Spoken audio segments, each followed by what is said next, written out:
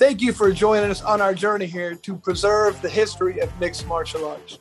When I wanted to take on this project, I needed help. I brought in one of my favorite matchmakers, Miguel Iturrate, and the MMA detective, Mike Davis. So to do this, we've been able to preserve history. Welcome and enjoy. Okay, everybody, welcome back. Deep dive time. Very excited about this. We got one of my new guys, my BKFC bare knuckle guys. We haven't had really bare knuckle deep dives on here yet, but it wasn't just a bare knuckle fighter. This was a guy who had an extensive, fantastic MMA career. We're going to talk about all that. But first of all, we're going to really dive into the bare knuckle because, I love that stuff. I had a couple fights myself. Not as many as this guy, but man, this guy's been the most dominant guy in the organization since we've developed. Came back in the modern era in the BKFC. Luis Palomino, man, how the hell are you doing, brother? How you doing, man? Feeling good, feeling amazing. Thank you for having me, man. I've always been a big fan of you, Chris. Man, that's not because we're on this right here. You were one of those mean strikers I used to look up to, man. I love all your fights. So, I want to put that out there because it's the truth. That's too cool, man. Man, since you came onto the scene here, you've been nothing short of just amazing. At the beginning, you came in just wrecking people, knocking them out, which I thought, okay, this guy. And then you showed me a couple fights after that when you can really box and move. So I don't know if it's been an evolution of what you did or you always could do all that and you just showcase it different ways, but you've really showed. And even this last fight versus Brown, I thought this guy's big and tough and going to be a real problem. And it wasn't, you know what I mean? So you've really, every time I thought you had a challenge, you've really not proved me wrong. Not that I ever doubted you, but you've really stepped up and just impressed me, man. Has that always been in your wheelhouse or are you continuing to evolve, do you think? I think it's a combination of both. I think it's part of my persona, if you will, part of my personality, the way that I fight. But at the same time, I have evolved a lot. Look, I've always considered myself, and I think one of the biggest reasons why I've never opened a gym is because I've always considered myself a student of life. I love learning. Like, I love the actual learning process. I love the waking up at 4 or 5 a.m. in the morning, putting in the work before and after people are in the gym, in the darkness when nobody sees what's going on. I love going through the process. It's very humbling, but very strengthening at the same time. So I'd say, to answer your question 100%, it's a combination of both the personality I was born with and the evolution of the boxer I have become. I love it, man. So talking about, your personality and everything, explain to us how you got involved with the sport of fighting to begin with. I mean, you're from Peru. What sports did you play? Soccer? Obviously, how did the fighting come about? Go, take us through it, man. So I did soccer. I played soccer in Peru. My family actually has very big names in the soccer world. Really, really big names, in the Rivas family. And I played soccer back then. And when I came to California, it was the first place I touched ground when I came to America. I came to California when I was 10 years old. And I joined the soccer team. And I was kind of like a one-man show, I guess it was just something like, I guess it was a part of me, right? That I grabbed the ball and I would take it from one corner to the end, make a goal. And I was making them back to back. And then I cursed. I was 10 years old, right? I'm elementary. And I cursed in the third game. I was cursing or something. Hey, pass me the ball or something. And the whole group got against me. They reported me to the office. They said I'm cursing. I'm hogging the ball. I'm not sharing. And they threw me out of the team. Damn. So that was it for soccer for me. And I was like, man, what the hell? And I was training something. So back then, my father, took my older brother, Pedro. My older brother, Pedro, was like diesel. Since he was 14 years old, he was looked like a bodybuilder, He got my mom's side of the family genes, side of the family genes. You couldn't tell a bicep from a tricep until I was 22 years old. I didn't start lifting weights at 20 years old. Skinny legs, chubby body. It was the most weird body ever, But that's why I worked so much on it. But my dad was taking my brother to go to a boxing gym. And I asked, I was like a little scrawny kid, And I asked, hey, can I go with you guys? And my dad was like, okay, yeah, let's go. So he went over there. My brother did boxing for about a week, and that was it for him. It wasn't his thing. You know, he's a vet. He did awesome there. He did a hell of a living. You know, he has his own security company. He's on private tours. The dude is like, he's high level. He's had Hillary Clinton in the backseat. Like, you know, he did his thing. That was his thing. Guns and all that.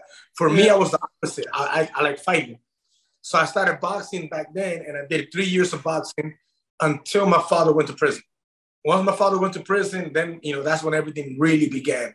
My mom had to take off from California, 6 kids on her own, no English, no family, no papers, no nothing. So she we lived really good in California, you know, like 2-story house, you know, like it was pool, like we lived good, you know, and it was because of my dad's, you know, doings, right? But when we came to Miami, everything was upside down. We came to Miami, we lived in a hotel room for like a few months, and then we lived in a one-bedroom apartment for many, many years, and so on. You know, that's where the love for boxing wasn't around when I came to Miami. Boxing was California. When I came to Miami and I wanted to go box, the gym that I found closest to me was like an hour and a half, like 3 buses. So my mom was like, "You're not going over there." We're talking about 26 years ago. Miami was not Miami today. Like, it was gang violence left and right, stabbings, shootings. It was bad. That's one of the reasons why every single knuckle has a scar on it. Every single knuckle has a scar with a tooth mark or a bone that fractured my hand from the street fights. I grew up street fighting a whole lot in Miami. I never joined the gang. I think that was probably one of the major reasons why I kept fighting so much. I jumped into people's fights that was nothing to do with me because I didn't like injustice, you know. I just couldn't stand the whole jumping one person, 3-on-1, 4-on-1. It wasn't my thing, man. It would piss me off, you know. And I would jump in and get into problems of one mind, you know. And but look, thanks to that, one of my sponsors today was a guy that I helped out many years ago. Nice. And he told me the story about it, you know, and so on. So what made you guys real cool? Why did you guys move to Miami from California? What was the allure of Miami? Well, in California, you know, we didn't have a family. We didn't have even neither in California or in Miami. But in California, man, you know, I don't know how you guys are with superstition, but this is a story that I've never told to anybody, right? Because it's a little more private, you know. But because it's you, Chris, I'm gonna let it go right here, right? Thank you, man. So check this out, right? So this is the truth, because you asked me a very specific question. Why did we leave California to come to Miami? Yeah. We didn't have family over there. We didn't have family over here anyways. So why the change? The change was my mom went from being a stay-at-home wife, right, to now I don't have nothing to feed my kids with. You know, I don't have nothing. They took everything from us, you know? So we had a lot of animals. Even though we lived very good, very nice, back in Peru, we had animals. So my mom always had, you know, we always had dogs that were giving birth to puppies. We had chickens, we had birds, we were used to living like that, kind of like a little small farm in Peru. So when we were in a nice house in Chino Hills in California, you know, we always had animals. We had rabbits, birds, beautiful birds, rabbits, dogs giving birth to. She had some poodles there. You know, we always had, you know, some puppies in the house. That's where the breeding comes from that I do today. And animals started dying, like back to back to back to back, right when my dad went to prison. So like in the superstitious world, you know, talking about like brujeria, like, you know, bad stuff, like curses and stuff like that. You know, a lot of us believe in some of that stuff, you know. For sure. Well, when you started, look, I was young. I don't know nothing about this stuff, you know. My mom didn't ever care to know about the stuff, you know. But there's people around supposedly attacking us spiritually. And it started with my dad going to prison. But then when you're like, you know, I'm at this time, I'm already 13 years old. I remember everything happening. I remember everything exactly. You know, like this was the last year that I lived over there. And I'm seeing these animals are dying every day for no damn reason. I'm like, why did the birds die? You know, and then it was like the weakest to the strongest. It was the birds, then the rabbits, then I don't know what else we had. The puppies were born dead. And we're like, what the hell is going on, man? Like, it was weird. It was real weird. So my mom felt like we were being attacked and we needed to get out of there. So that's why she grabbed everything and took off. Because just getting that fresh start, man. I get it. Yeah. Yeah, in the belief, right? If your home is being attacked and your animals are dying, it's kind of like a chain, right? So it's like the smallest animals to the strongest animals. What's next? Hey, Lewis, sometimes you just got to listen. Yeah. Hey, that's it. They're dying in front of you. They think that they're dying for no damn time to reason. go. You know? What's next, people? Hey, by the way, on a different note, baboons first.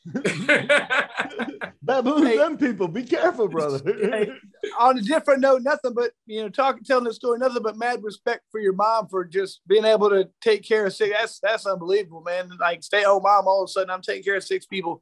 Awesome in what she did. So, so then you get down in Miami. Fights start happening. When did you become a professional fighter? How did that transform?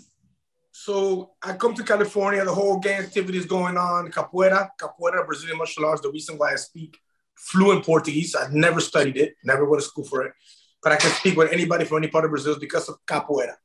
Capoeira and later on jiu-jitsu too. I'm a certified black belt jiu-jitsu too. But it was really in capoeira in my teenage days that I learned how to speak Portuguese. And it saved me from going either to prison, like most of my friends, or getting shot up, because a lot of them did, But it saved me. But I still had this anger inside where I would fight for any reason. Like you couldn't disrespect me. It didn't matter how. It always happened with somebody twice as big as me. Oh, I never find anybody my size that I can remember. Always happen with somebody that thought that they can talk to you a certain way or disrespect you a certain way because of your size difference.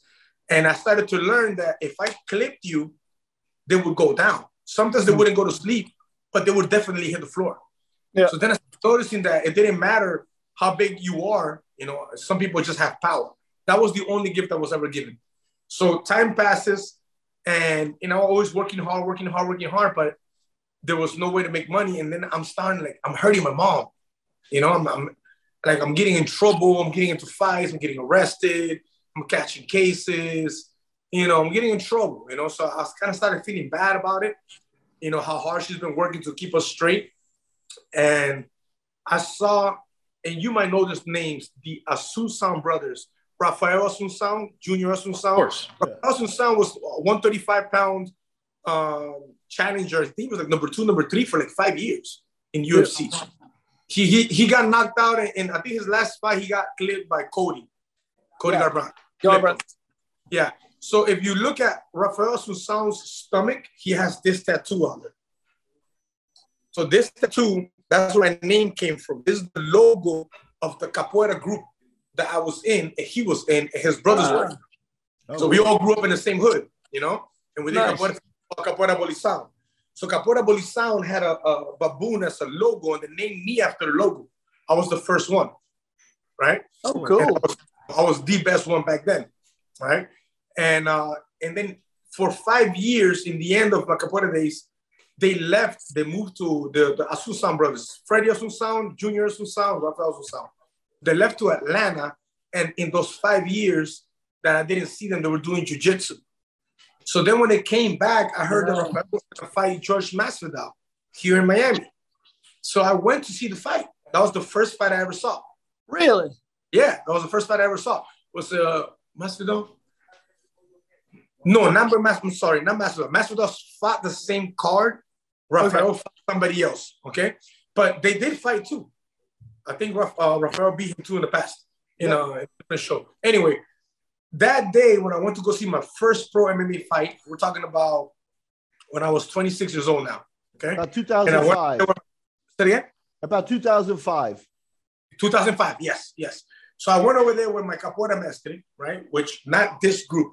I had left this group and started with Mestre Cesar, who was my first MMA trainer, who was the trainer for Amanda Nunez, who's the trainer now for Cody.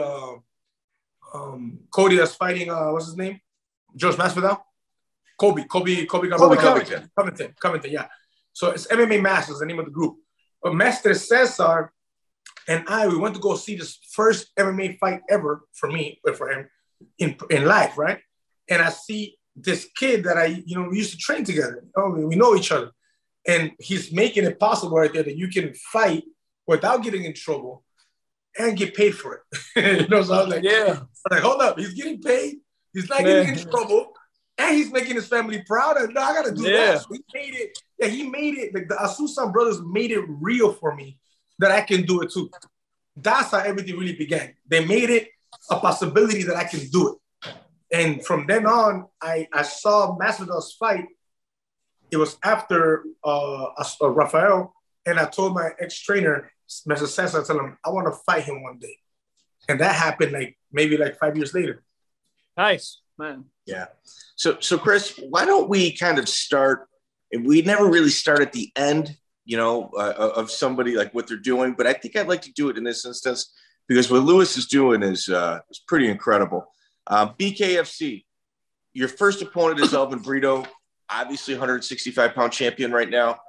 How do you connect with BKFC in the beginning? How I first got together with him. Yes, with Nate Shook, I'm assuming. Yeah. All right. So no, Nate Shook. I didn't get to meet Nate Shook until later. I literally directly spoke to Dave Feldman. So look, in this time, many people were vouching for me. So BKFC was out looking for talents, and everybody was like, man, I'm going to say a couple of names, but I know I'm going to leave a couple of names out. So, those people, excuse me, because I know that I have a lot of people to thank.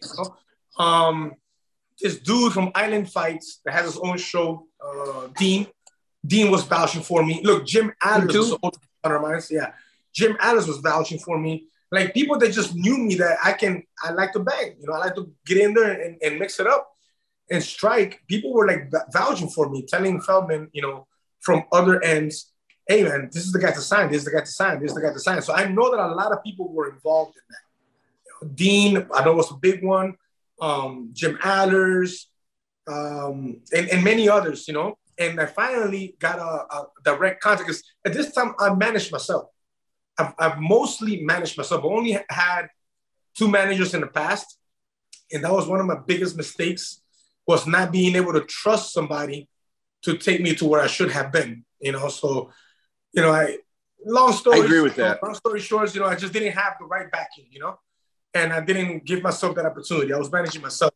When you do that, you kind of shut yourself down from different connections, Well, But in your MMA career, it looks like there were a little bit of ups and downs and stuff. Did BKFC feel like this is for me? Like, was it like a breath of fresh air for you? Because a lot of the guys feel like it came at the right time for him, and it does feel like you put in so many dues.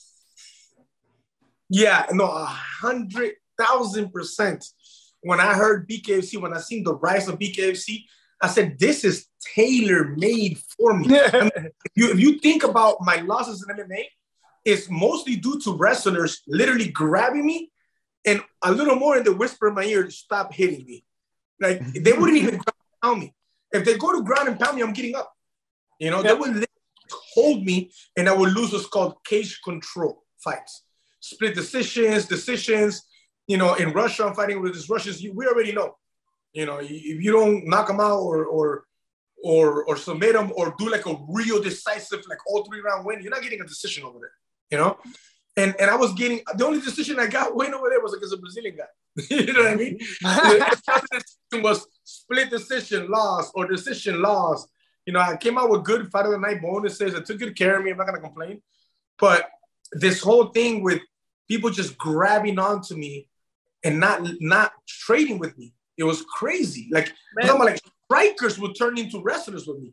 Masvidal tried taking me down, holding me down.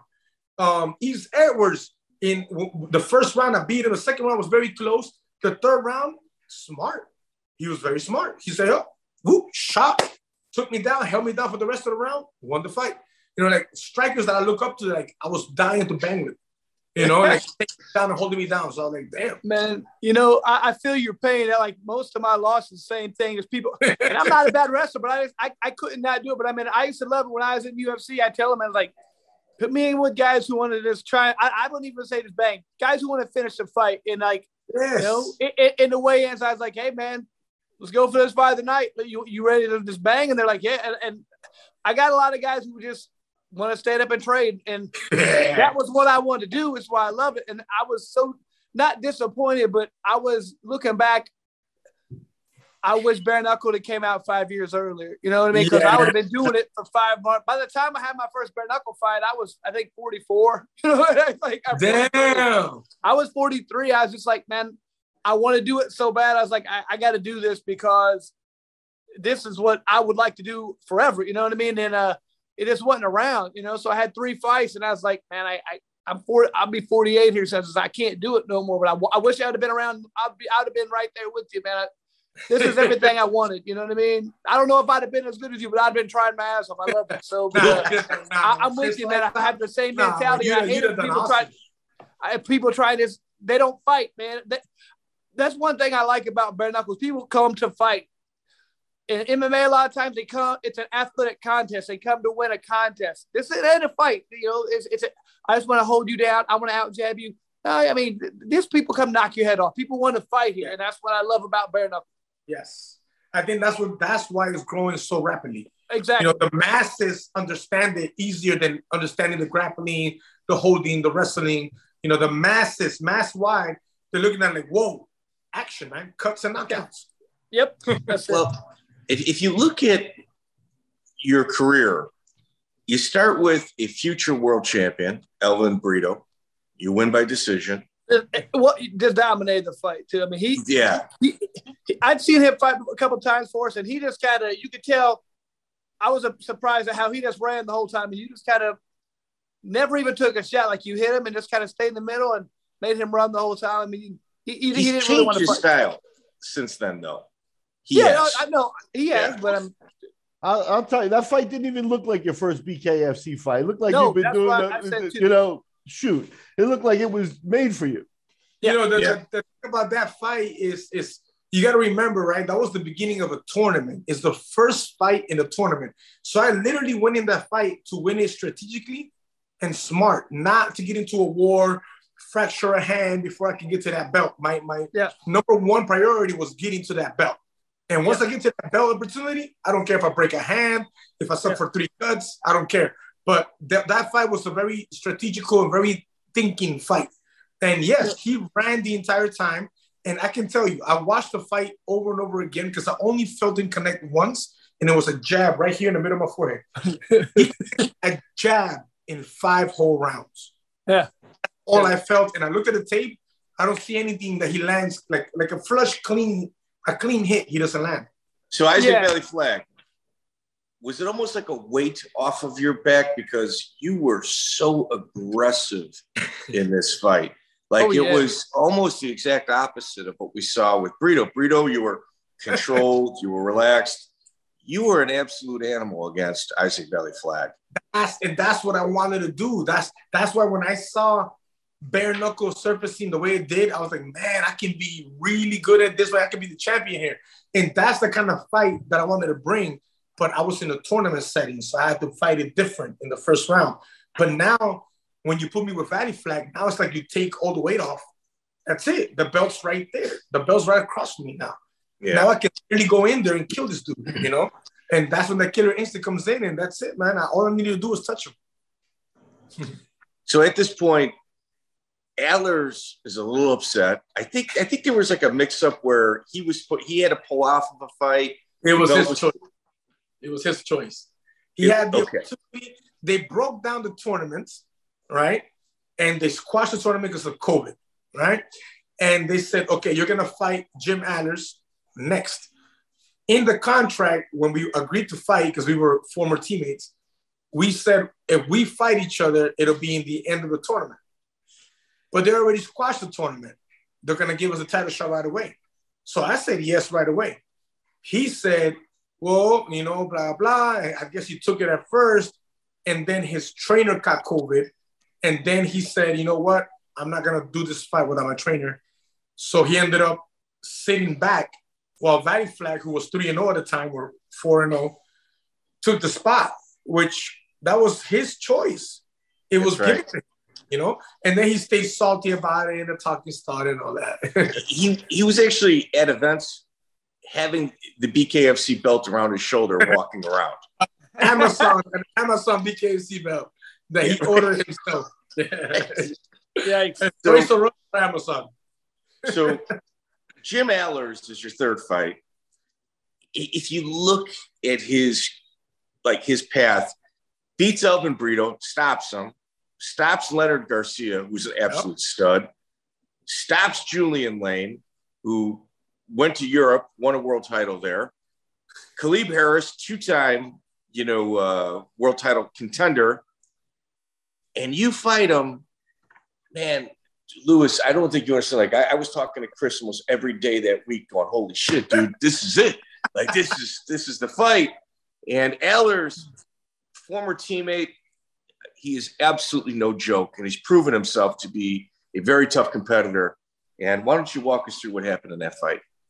Well, I knew that he was going to come. Look, if I would say the only place that he was going to have a chance was somewhere in the clinch, because he had proven how strong of a grip he has with one hand and how much power he has with the other by knocking several people out with that clinch tie and banging. That was the only thing, and we prepped for it 1,000% between the footwork and the maneuvering of the clinch. If we were to be in that position, we didn't have to do that because my footwork is way beyond him.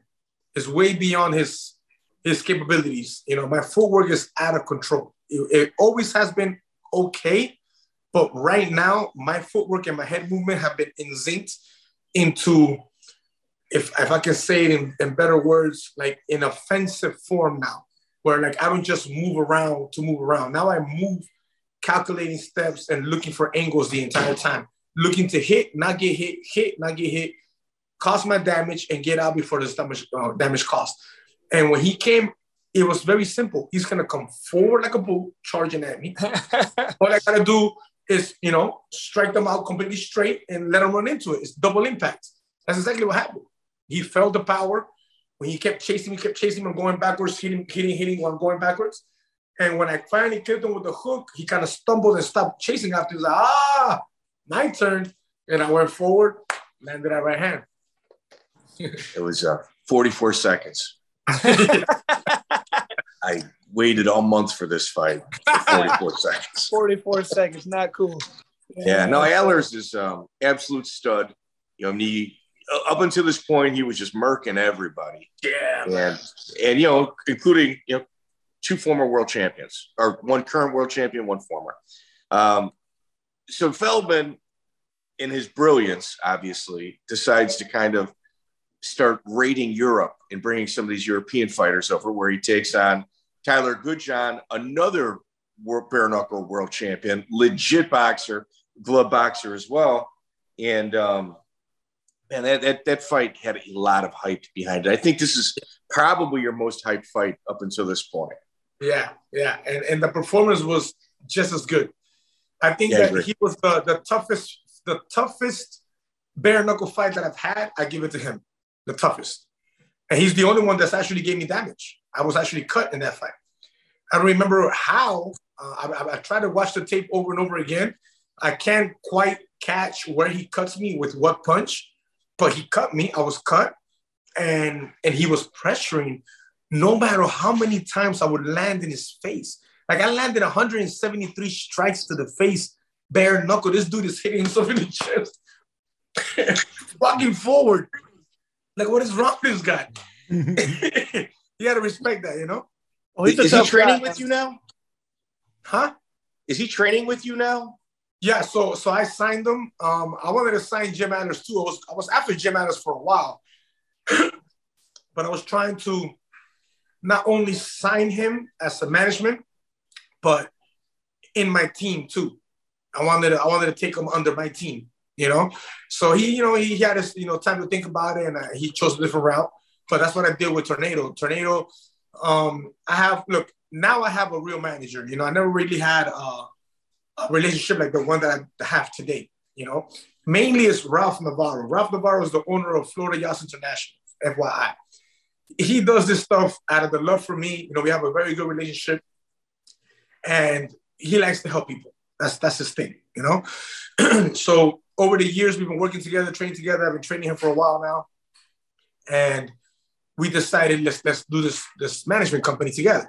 But we're not trying to sign everybody. You know, like we want championship material, like everything we see eye to eye because we look at things like quality over quantity. You know, it's kind of like the meal prep business that I have with my wife.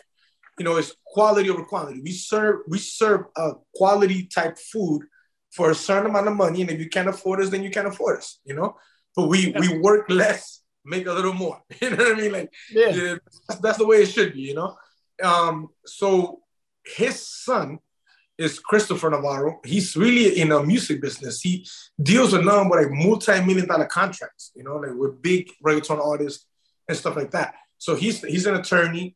He's like the legalization behind us, but it's a team of three. It's Ralph, myself, and Chris Navarro. So it's us three that make East to West Management Company.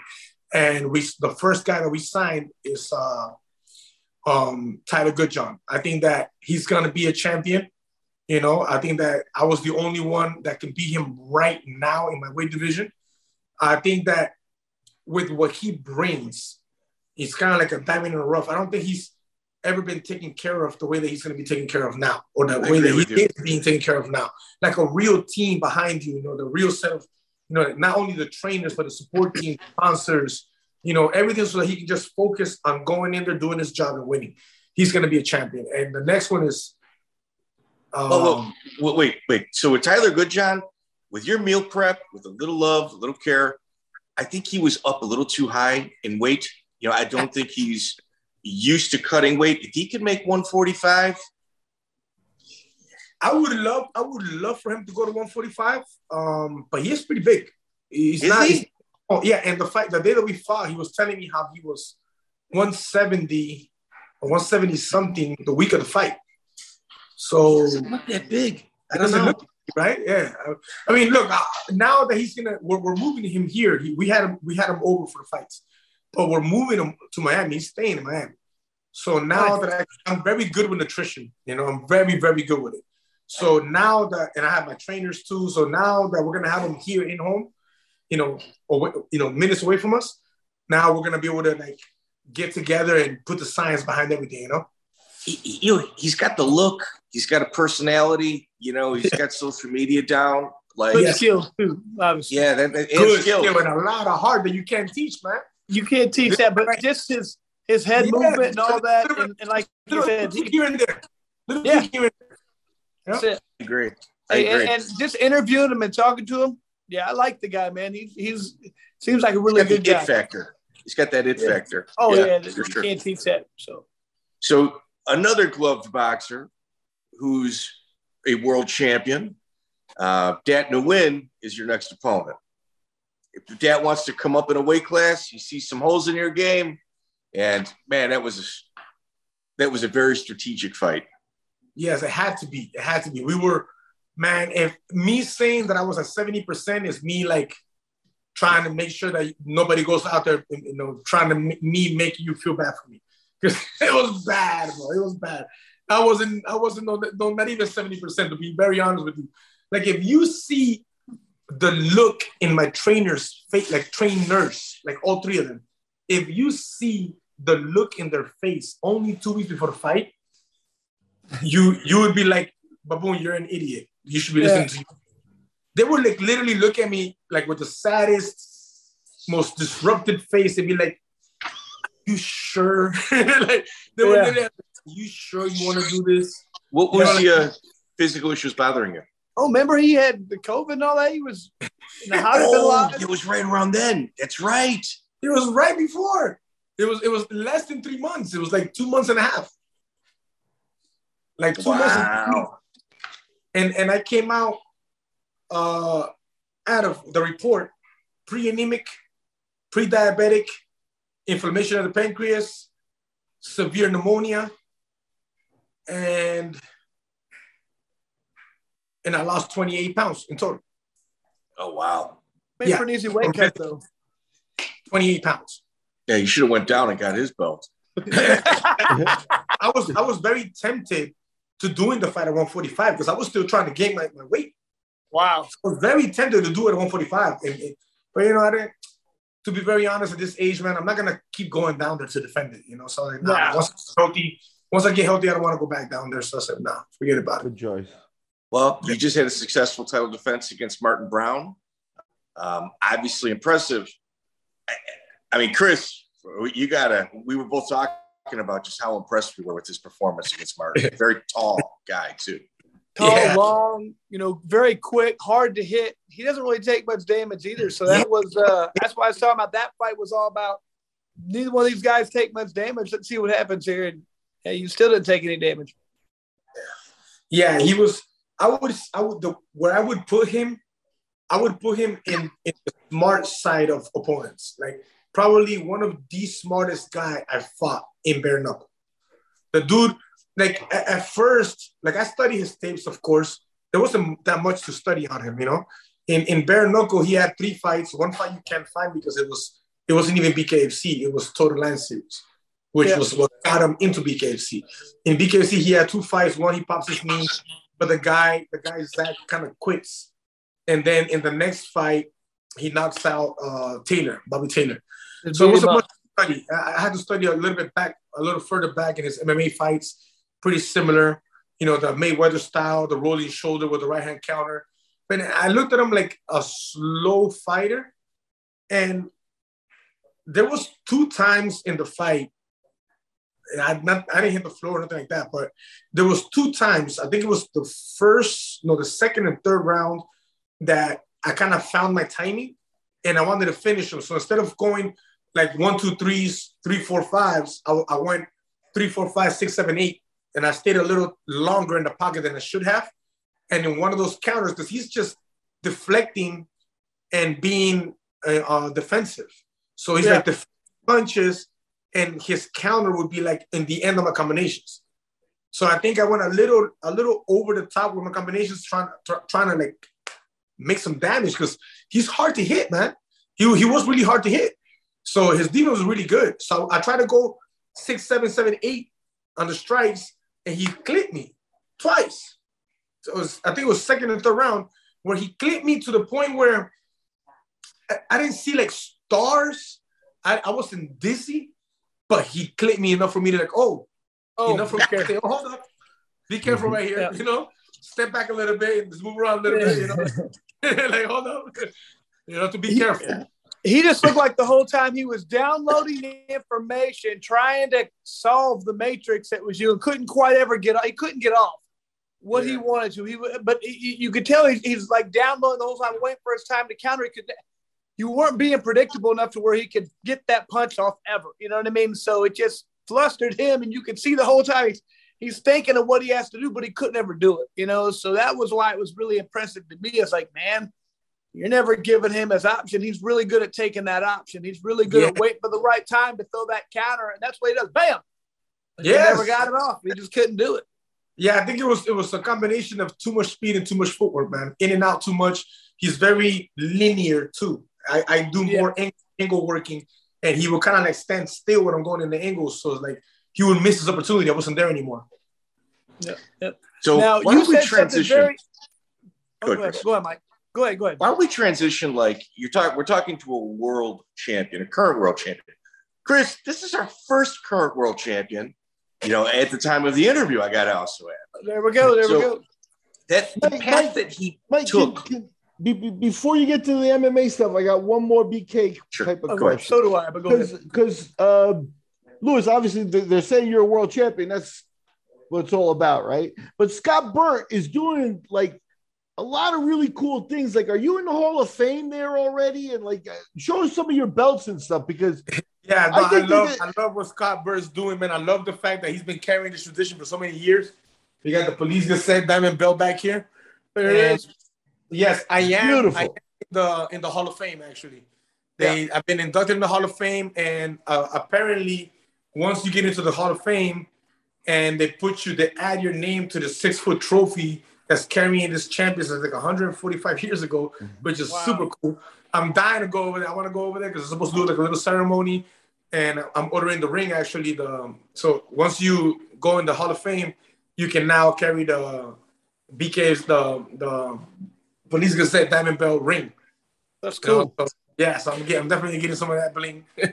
Now, but yeah, we're in the Hall of Fame. On a That's different cool note, real stuff. quick, man, after the last fight, you talked about, obviously wanting to, rematch one of your opponents, get that 65 belt, and you'd like to do it in your home country, Lima, Peru. Man, I would love nothing more than that. So hopefully, I know you said you're talking to him here this week, maybe or next week. Maybe you can tell me more about that as time comes. But do you think there's any possibility you getting that opportunity? I believe so, man. Look, for one, let's talk about I've earned it. Oh yeah, if that's everybody has more earned than it. anything, Look, the way that I look at life and the way that I see things, it's kind of like the way that I speak to my son. I tell him two things always. You can never go wrong with the truth. Some people might not like it. And you can never go wrong with hard work. At some point, it's going to pay off, Yeah. I've been doing this for so many years without getting that payoff that it's starting to like flourish now. And I just didn't give up. I'm not going to quit because I know my mom taught me that. My mom just kept busting her ass, and she proved over that it took some years to see some flourishment, but it happened. Look, one of my sisters is a registered nurse practitioner. My brother is a vet, has his own company, is done very well. My other sister's studying forensics. My other brother is like the biggest heart of the family. Like he helped all of us when she was alone. Like she did great, because of her hard work. So I believe that, number one, I deserve the opportunity not only to fight for the 165-pound title, but also to bring it to my country. Look, I am the only one that is 6-0, undefeated, a new record. All right, I just broke a new record. I've defended my title 4 times. Nobody has done that. And I have an entire country to pick up fans from. like, come on. It helps me as much as it helps BKFC. We're talking about subscribers here. We're talking about following. We're talking about, I think, 10% of 39 million people. You know what I mean? Like, yeah. Hey, just say, hey, Dave, help me help you. Just help me help you. You know what I mean? Exactly. So how old were you when you moved to California from Peru? 10 years old. Come on, You were Mike. 10 years old. I heard this one. Come on. Okay, sorry about that. So 10 years old. Wow, that's awesome. So let's talk about the road to get there. You had an MMA career with some incredible highs and some kind of head-scratching lows. And I think the one underlying factor is that you never stopped going to the gym. So your first fight, June 24th, 2006, Absolute Fighting Championship 17. Luis Pilato is your first opponent. How long have you been training MMA prior to this bout? I trained 6 months. I got my 8 months, because in 8 months, I got my blue belt in jiu-jitsu, and my jiu-jitsu trainer allowed me to get a fight. Wow. That's fast. I was right in. And then I fought at 170. The dude Pilato was 3-0 back then. I mean, okay, real quick. When you got that blue, were you just in the gym like 4 hours a day or something? Were you just in there a lot? Is that how you got your blue belt so fast? That's pretty fast for a blue belt. Are you just because you're skill already? Time I was working construction, so I had to come to the gym, train one-on-one with my ex-sensei. I would train with him like at 5 a.m., 5 to 6 a.m. Oh. I would go work, and then I would come back. I'm doing insulation, man. Insulation that gets in your skin, in your face. So no matter how much hot water you take, when you go with people, you feel the glass scratching you. I did that for 4 years. My first 4 years of doing the gi and all that. And I would come back and train the second class. I was training twice a day, jiu-jitsu, Monday to Friday. And on Saturdays, I would train once. And it was twice a day, like nonstop. And I'm a little sicko when it comes to like learning. So there was this one guy that was a purple belt. And I remember this one day, right? It's probably my first month. The guy tapped me, and I'm not even exaggerating, maybe like 15 times back to back. Like, pop time again, pop time. And I keep going. And back then I wouldn't get tired, and I was so eager to keep going. I don't want to let him tap me out again. And when it was the 16th time and he taps me out again, he's like, look, that's enough. That's enough. Tomorrow we can do this again. tell me to stop so he could stop tapping me out. Because in my head, it was, no, I got to get better like right now. I got to get better right now. So I got sick with it, and I just kept going until I got it. I ended up getting my black belt 5 years later. Wow. Yeah. Yeah, very impressive. So, Luis Pilato, did you know that day that your entire life would be like somewhere in the combat sports realm? No, man, to be honest, man, it's like it was a lot of it was really unreal to me, and you got to remember this, right? Back then, I'm completely illegal, so there was like people always ask me this number one question that people ask me is, why not UFC? Why you haven't got to UFC? Well, because for 31 years that I've lived in America, I've had times where I have a work permit and I can work. I've had that. And sometimes I didn't have that for 2 years. So I didn't give a residency until like 6 months ago. That's 31 years later. So in my head, it was never a reality that I can actually go to UFC. Like, how can I go to UFC? I'm an illegal immigrant. How are they going to take me in? Okay, so in some places, right, when I have a work permit, okay, I have a work permit and I can work legally. Okay, great. And I've done my fights like that in Bellator, in World Series of Fighting. Okay, but if they want to fly me out of the country, what do I say then? I can't. And that's come back. And then they kick me out. Who knows? So I never believed in my head that I can actually ever make it to UFC for that problem. And I think that when you do that, your mind is a very strong, powerful thing. When you start to barricade yourself and put those things in your pathway, it'll block you. You'll block yourself from reaching different levels. And I think I kind of did that to myself. Because I beat quite a few of them that went straight over there after I beat them. like what the hell? So you win by rear naked choke in the first round. August 26th, AFC 18, you beat Mike Soltz with a 25-second knockout. And then you fight on AFC 19, October 21st, 2006. Your opponent is a future Tough 7 veteran, Jeremy May. And he was in the house at 185. This dude was big. Wow. He was 6'3", tall as hell. He was 6'3" and thick. And I'm looking at him across the cage, right? And I'm like, man, I didn't know nothing about weight cutting. I didn't know nothing about that you cut weight. I was 165, 67, fighting 170. And I'm looking at this guy, right, in the weigh-ins. He has a sauna suit. He's running around. I'm like, what's he doing? And then the next day, when I look at him across the cage, I'm like, he looks bigger than yesterday. After the fight, I beat him by decision. It was my first decision. After the fight, I asked him, hey, why did you have a sauna suit on yesterday? Oh, I was doing my last 5 pounds. I'm like, what do you mean your last 5 pounds? Yeah, I come down from 200. And I was like, how much do you weigh now? And like 185, 189. And I was like, what? Like I didn't know any of that stuff. Wow, you didn't understand the weight cut at all, huh? No idea what. Wow. I just found out that I should be fighting 155, 145. And this was at 170, correct?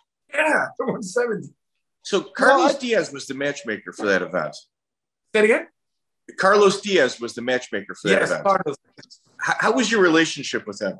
Super cool with him. He was super cool. And remember, I was a barber back then too. So I would do concussion, and I was a barber always.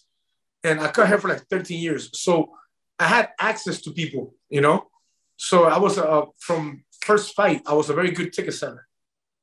So that gave me a good relationship with Carlos. And like, he sells tickets. Hey, let me ask you, how come that didn't turn into like, maybe like you called out George Masvidal? Why didn't you join ATT, or even like FFA? There are good teams down there, and you can't sit on your own.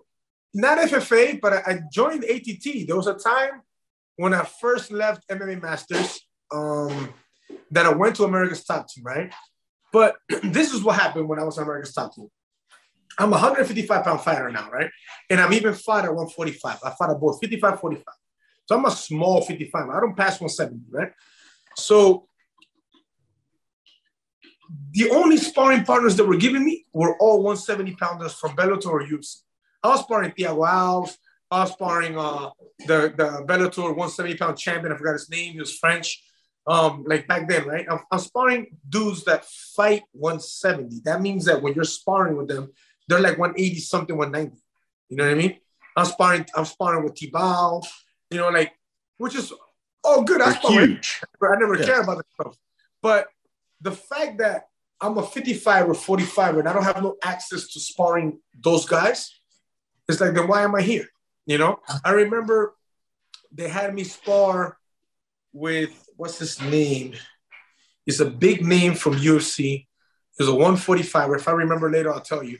But you know this calf kick that's going around that people think that, you know, that the Diamond or American Style Team created it? Okay. Well, nobody can. The fight that we were just talking about, where Jeremy May, the 170 fight that I had, that was my third fight, my fourth fight. In that fight, that's where that calf kick was born. The guy was 6'3". I couldn't reach his leg, and I hurt his calf. And I started training after that. That's how it started. And I have video dating back to 2010. I've been doing this calf kick that everybody claims they've been doing it, right? Nobody has fights that they won that I've won with that kick or can prove video proof of how long I've been doing it. Anyways, I did that to this guy in the gym, and they said that I tore his calf, I ruined his UFC fight, blah, blah, blah. So it's kind of turned like a little funny in there, you know, where I'm not getting sparring partners in my weight class. You know, then it's like, you have Masvidal always didn't like me. Masvidal was like in one group with his guys. So those guys didn't want to work with me, you know. At this time, I already had beat Masvidal. You know what I mean? I already had beat him. So he had that thing with me. I mean, look, man, if you beat me and you come into my gym, the first thing I want to do is spar with you. Respect. The first thing that I'm going to do is we're sparring. You know what I mean? And we're sparring every weekend, every week. But that's his mentality was nobody trained with him. You know, acting like some special shit. And I never got to train with anybody that trained with him. You know, so what am I doing here then? I won one fight with them. I liked the boxing I did with Coach Daya. Very good. And it showed in the fight that I did against Robert Washington. I come out with the right hand. I was faking the jab to the body over the top. And that was from Coach Daya, the boxing coach, one of the boxing coaches from American Style Team. I worked a lot with Conan. Conan did, you know, take care of me for a while there too. But as far as like the training, you know, it just wasn't my place, you know, and I ended up leaving, you know. Yeah. Let's talk about your next fight, November 18, 2006, the WEF. You fought for Jamie Levine. Do you remember him as a promoter? Levine, yes. Yes, I do. What was your experiences like with him? Oh, great, man. Always straightforward, to the point, you know, showtime, super cool guy. You got paid on time? Yes. Okay. Always get paid. Travis Cox was your opponent. This is your first MMA loss. Yes. How did it come about? Where was your head at? I wasn't listening to anybody. I was on a 3-5 win streak, and I was not listening to anybody. Like, I wasn't supposed to fight. So I had fought. If you look at the timeline, it was like less than 6 months, I think it was, when I did those first 3 fights. But I wanted to finish the year with that other fight. And my trainers didn't want me to do it and whatnot. And this is like, Travis Cox was like one of those first real 170 pounders. You know, like he was heavy. And I remember he was southpaw, and I did an inside leg kick, and I busted my foot on his knee in the very beginning of the fight. The fight was already over before it even started. Like, it landed right on his knee. I landed with this part of the foot. So all those little bones got banged up. And he took me down. I think it was ground and pound. I'm not sure. And that was it, man. That was my first loss. But it was an ugly loss. It was the worst loss of my life, because that same night, I ended up getting robbed. So I got home, and my whole house was flipped inside out. Oh, yeah, I didn't catch a break, man. I didn't catch a break. You know, yeah. Yeah. That's rough. They knew you were home. They knew you weren't home. Yeah, they knew I was out of town. It wasn't in Miami. Well, you bounce back. You get a knockout win over Steve Conley. Patrick Miquez, you knock him out. And on December 8th, 2007, Premier Extreme Fighting. It's a show from Miami Inc., the Tommy James show. Yes. They put together an MMA event in order to kind of, I don't know, something for the reality show. Yeah. And you fight Mike Bernhard, who is 6'4", man. This guy was a monster. Jeez. He was 3-0. He was 3-0 undefeated, 6'4", a big dude. And I he was from FFA. He was from FFA. Well, I thought he moved to ATT from Prospect, Ohio. You know what? I think by the time I fought him, he was representing ATT, but he had just came from FFA. But there's a big difference between somebody moving to go train to pursue like a fight career and somebody just fighting in a region circuit. Like it's a level of dedication that not many people have. Yeah. So why don't you bring us through it? Yeah. So this dude, man, that was a war. That was a real war. Like, and every time that I saw him after the fight, he would always talk to me about it, right? He was like, I don't remember the fight. He would tell me, I don't remember the fight. It's crazy because, look, normally I'm like one of the last fights. I probably like fight number 8, number 9, number 10, because I sell tickets. But in this time, with that event, I was training with America's Top Team. So they had their own order of things, right? So I was going to, when I came in a little late to the venue. They said, "Oh, you're up next. You're first." I was the first fight. Damn. Yeah. So literally, I had no warm up, no nothing. And this is the biggest mistake that I made. Right? They're wrapping my hands while doing the interview, telling me I'm next. I'm going up. Right? I just walked in the building, so I'm getting wrapped, dressed normal, getting my hands wrapped, doing an interview, not even warming up. Then I got to get changed, and somebody had. You remember that supplement? No explode. Oh, they yeah. took it to market because they were used to like hype you up. So I'm like, I'm cold, man. I'm super cold. I just got here, and somebody had like a little packet. I don't know who the hell had it, but somebody had it right there in the locker. It's a ton of caffeine. It was an energy drink. I'm like, I'm making a have that. I need to wake up. I just got here, So I took that, man. That was the worst mistake I could have ever done. I took that. Whoop, I drank it. The moment that I finished drinking it, you're up. I didn't even throw a jab in the back before the fight. Didn't that product get taken off the market? They did. Because it made me hyperventilate. No, check this out. So I go to the fight, right? And I'm fighting this 6'4" monster, a monster. But I have power, right? So when I clip him, I will knock him down. I knocked him down 3 times in one round. Ooh. The first round, he went down 3 times. But every time he went down, I would look at him on the floor. And I remember this. I would go like this. Like my nostrils would get stuck. It would get stuck. And I would open my mouth. I couldn't breathe. Like there was not one moment in the fight that I could do this. And let it go. It would never go through. It wouldn't go through. I was doing this the entire fight. I was like, what the hell is going on? So then I guess I was hyperventilating. I didn't even know what that was. So then round 2 comes in. And when I'm in the corner, I don't feel my fingers. I don't feel my toes. I don't feel my calves. And my trainer's like, what's wrong? I just knocked this dude. Hasn't touched me. I just knocked him 3 times. I split his ear in half. Nose is bleeding. Eye is bleeding. Like he's cut everywhere. He's hurt. And I'm untouched, right? And I'm the little guy. So the corner comes and like, are you okay? And I'm like, no, I can't breathe. And okay, I'm going to stop the fight. No, don't stop. I'm going to knock him out right now. My mistake, right? So I'm going to knock him out right now. I go in the second round, and it's only getting worse. Going, and we get into a stumble. He didn't even take me. He was still dizzy from the fight. He didn't even take me down. We both stumbled to the ground. The referee comes on top of me because he sees me breathing weird. He stops it for a minute, and he asks me, are you okay? And I look at him, and I'm going to this, and I can't breathe. And he stops the fight. So when he stopped the fight, like I get up, I still get up, and I can't breathe right? We were in the second floor. This is what I remember. When I get in the elevator, I turn off. And when I open my eyes, I'm in the ambulance. And I turn off. And when I open my eyes, I'm in the hospital. So I turned off and on 3 times, right? Elevator, ambulance, hospital.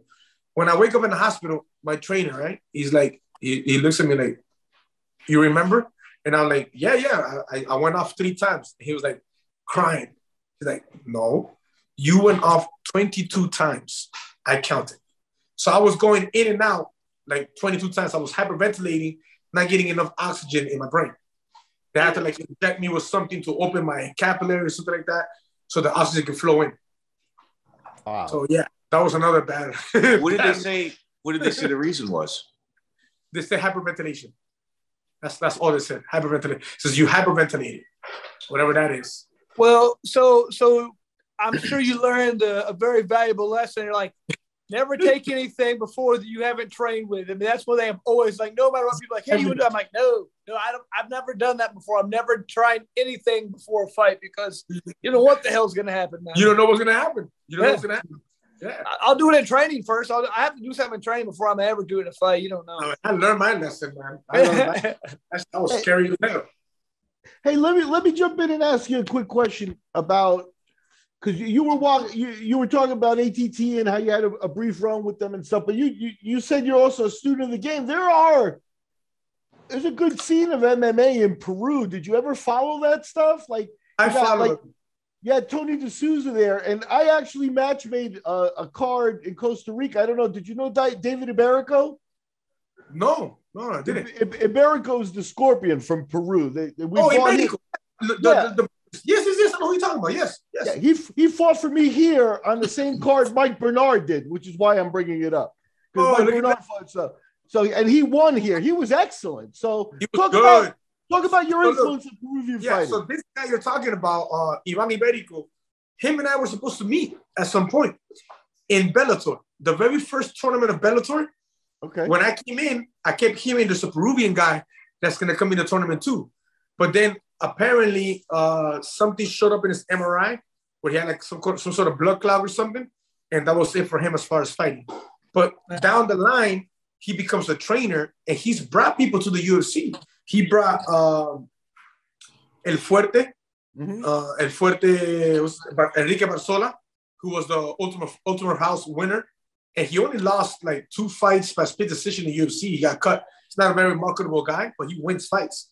He just did his debut in Bellator against the former 135-pound champion, his first cut to 135, and he beat him. You know, the guy's really good.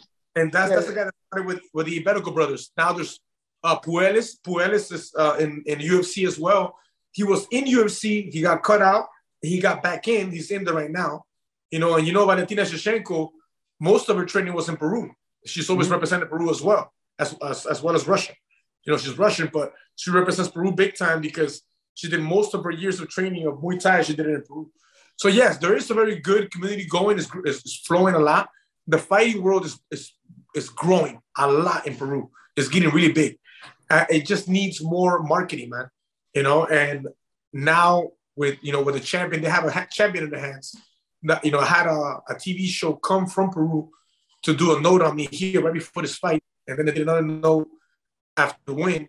So my name is ringing bells in Peru right now, and I'm going in March. So I'm gonna be doing a little press tour. This is all through my own funding. You know what I mean? So I'm doing my part. So as soon as Bare Knuckle jumps in with me, we're gonna blow it out of the park, man. I was gonna say we just need to put a fight out down there and blow it up for real. You know what I mean? Yes, sir. That's it. Put it together.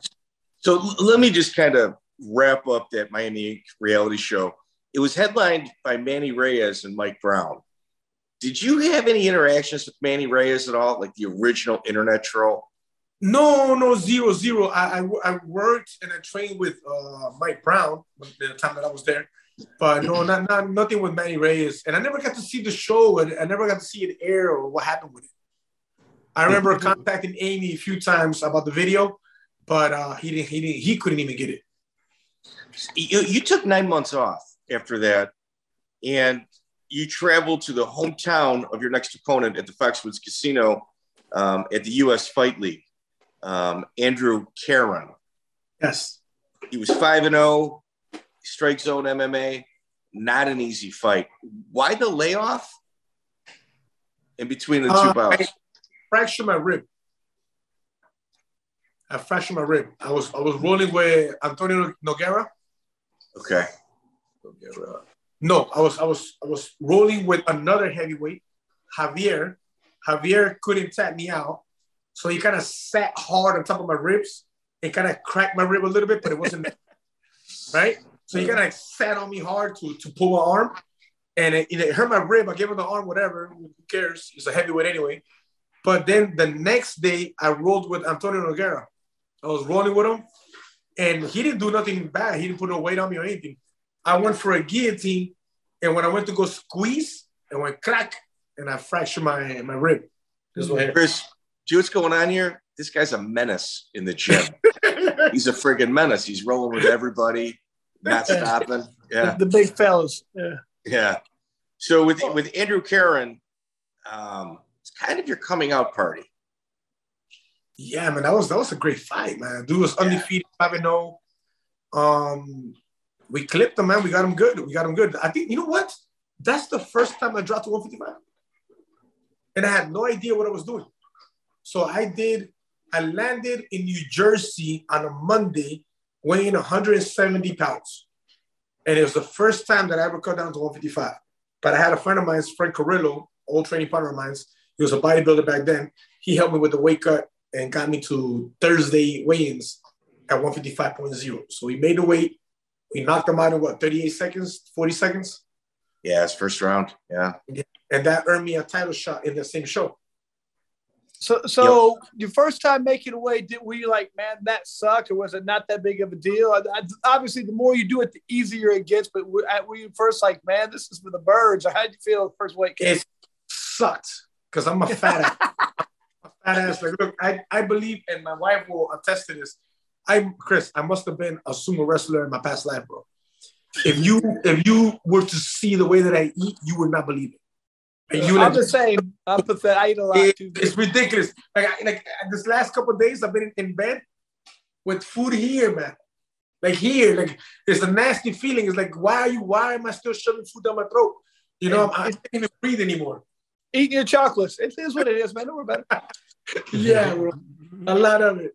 So it's the beginning of a pretty interesting run in your career. You beat a guy 5-0, hot prospect. You knock him out in the first round. You have a real quick turnaround. G-Force fights. You're the main event in Miami against Eric Reynolds, who's 9-0. 9-0, 9 finishes, and his nickname is It's a Wrap. Yep. It was first round finish. Like 5 knockouts in the first round, 4 submissions in the first round, or vice versa. And I got him in about 38 seconds. Yeah. Yeah, it was a nasty knockout. He went to Steve bad. He went bad. That knockout was. Man, you got to be just pissing off a lot of these promoters too. They're just like they're all hyping them, just like, man, he just ruined our night. Back then, especially back then, because if you look at the dates, it was like I was collecting belts. I wouldn't tell the promoter anything. I was like, yeah, I'm gonna fight for your belt here. Then I would come 2 weeks later and fight over here, and I was just challenging everybody. Man. Yeah, well. I mean, you knock him out 38 seconds. You're also the main event. So obviously you're a huge ticket seller. Alexis Avila is on the undercard. Did you ever have any interactions with him? Yeah, it's my boy, man. That was my boy. Yeah, we used to train together. We trained together for a few years. He was a crazy dude. He's a really crazy dude.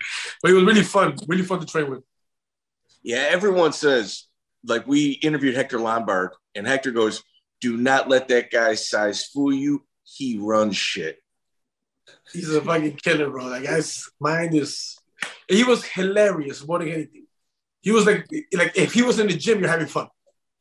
You're having fun. The guy was hilarious, man.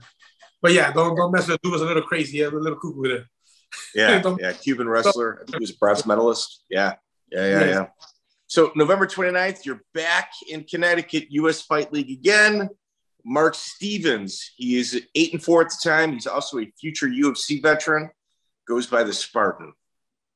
You know, he has the fastest knockout in the UFC house history, right? You know that, right? Really? Yeah. The fastest knockout in the house. Wow. Yeah. But that was a tough fight, man. Let me tell you. That fight was tough. That first round, I remember that fight very clearly.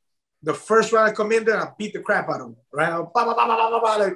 I strike out him, big time. But in the end of the round, he takes me down. And he finds the way right there. He was an excellent wrestler. He would do this thing that no other wrestler would do to me. Like, he would literally let me get close to him like this, and he would do this matrix shit like this and go under me completely, like almost under my knees, and take me down. Like, what the fuck? Like, I was just swinging up here, and he was already taking me down. So he found a way in the end of the first round. Second round comes in, he just took me down. Third round comes in, now I'm losing 2-1, you know?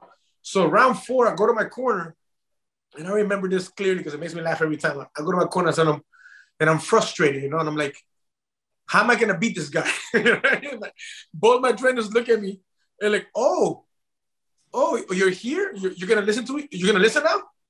Do you want to talk now? Because you've just been doing whatever the fuck you want, you know? And like, yeah, it's like the game plan is not to go over there and throw so many punches. He's a wrestler. He wants to take you down. Every time you open up with a hook or anything that's more than 3 punches, he takes you down. You're supposed to be picking your shots. Touch him once, touch him twice, move. Touch him once, touch him twice, move. And when you see that you're clipping them and you can throw a little more, then you throw a little more, but don't risk the takedown. So I'm like, okay. So I go in the 4th round, and I kind of like evaded the takedown, but he took me down at the end of it. He held me down, but it was a better round. And then in the 5th round, I defend the takedown and I shoot on him. So I defended, shoot on him, and I take him down, and I just ground and pound that it was over. If I get on top of you, it's over. And I'm not looking for submissions, you know? Yeah, Mark Stevens, obviously, you keep getting brought in to lose, and you keep flipping the tables.